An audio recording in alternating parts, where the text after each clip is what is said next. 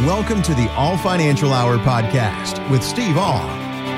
Welcome back. We appreciate you joining us here today. As always, any questions you have of any topic that we talk about, or maybe there's a topic we didn't get to today, but you still have questions about it, feel free to give us a call, 636-230-8824. That's 636-230-8824. Of course, more details, day or night, on the website at yourmoneymattersstl.com.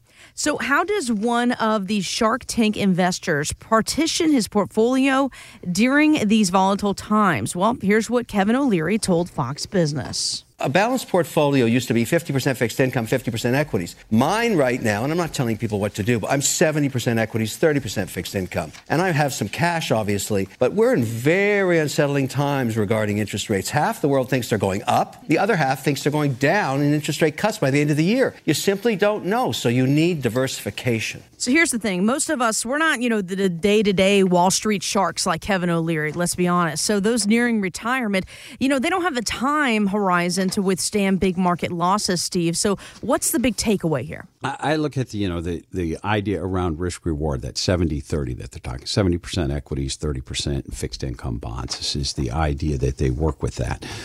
When we sit down, we'll do that risk reward analysis. I can ask simple questions like on a scale of 1 to 10, 10 being I'm very aggressive, 1 being I'm conservative. If you can't pick 5, what do you pick? Because everybody wants to pick 5.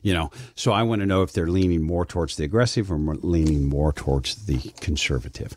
Once we get that, then we analyze the portfolio. And you know how many times I hear people say, well, I'm a 3 or a 4. And then we do the analysis of their portfolio and they're 80% in equities. They don't match with each other. Mm-hmm. And a lot of times we'll get people, they're very close. They're 60-40 investors.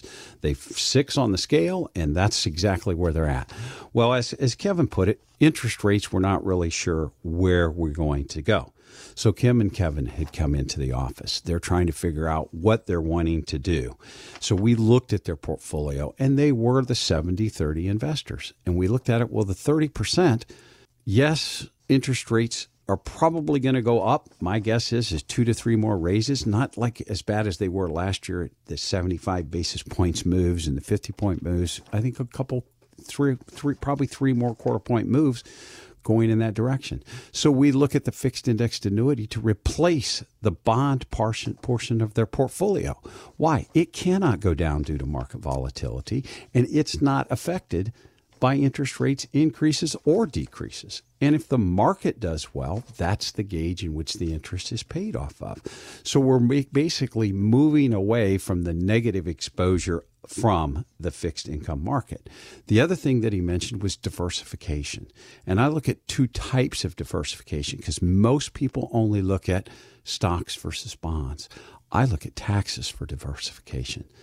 It's tough when somebody comes in and they got 90% of their money. Kevin and Kim, they had 90% of their money in their 401ks and IRAs. And I looked at it and I said, for you guys to live the lifestyle that you want, you're going to have to take about $1.40 out of your nest egg to get $1 that you can spend. And they said, how is that? I said, well, you're going to be in that 28 to 30% tax bracket between federal and state by the time you get there. And they looked at it and went, you got to be kidding me. And I said, no. Because most people don't realize how much taxes are going to affect them in retirement because we were always told, don't worry about it, defer. You're going to be in a lower tax bracket in retirement. So I think tax diversification is very, very important because in my opinion, and I put it for Kevin and Kim, that I believe that doing tax planning, eliminating or reducing your taxes in retirement is the best thing that you can do for successful retirement. So if you've saved $500,000 or more in your 401ks and your IRAs, give us a call now. Ask for the tax analysis so we can find out, could that assist you in your retirement years? Such a crucial part of the planning process, that tax analysis. We're going to make it complimentary for our listeners today. 636-230-8824. That's 636-230-8824. Again, that's for that complimentary tax analysis.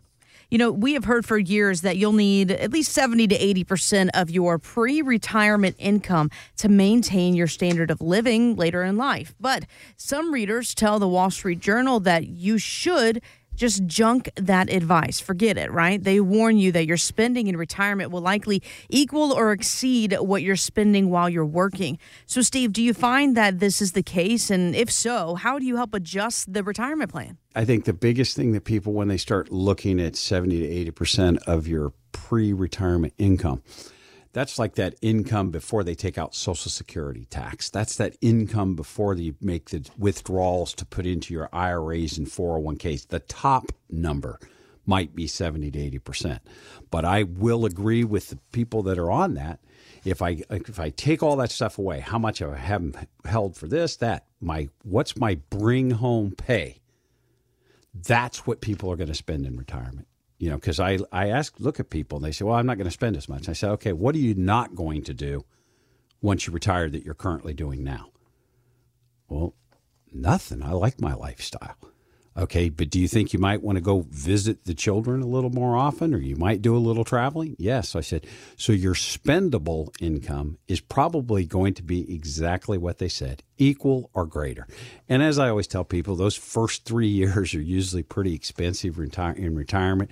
Why? Every day, Saturday, and every project that you put off gets done in that first 2 to 3 years of retirement. So those are very important. The thing that I look at when we bring in our clients is if they're clients before retirement, we start out quarterly, then they go to whenever they're comfortable, semi-annual to annual. But once they hit retirement, we bring people back to those quarterly reviews. Why? Because we need to look at the spending plans. I'm going to spend $7,000, $8,000, $9,000, $10,000 a month. Okay, how close are we to that? The thing I watch is their cash account. If they have a savings account, because the checking account goes up and down depending on what time of the month, but their savings account. Did I put money in it or did I take money out of it?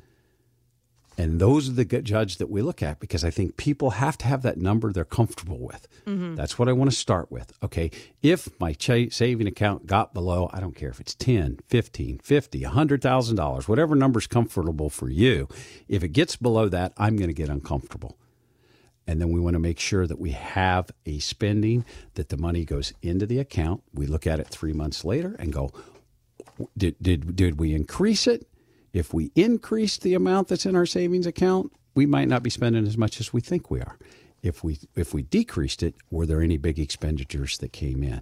So that's like I said, those first couple years of retirement is when we like to help people walk through their spending plans. Because why? A lot of us get to the point where we're not really living on a tight budget during our years because our income is high enough to cover it. But all of a sudden, those working years stop. And it's amazing if you set somebody down and show the difference in $500 a month in spending when you put inflation on it and 20 years into the future. That's when people start to get it. But right now, give us a call. If you're in that area where you're looking at very close to retirement, come in. Ask for our income analysis. How are we going to replace that paycheck that you're currently getting? Because that's what you're looking for in retirement. Thanks for listening to the All Financial Hour podcast.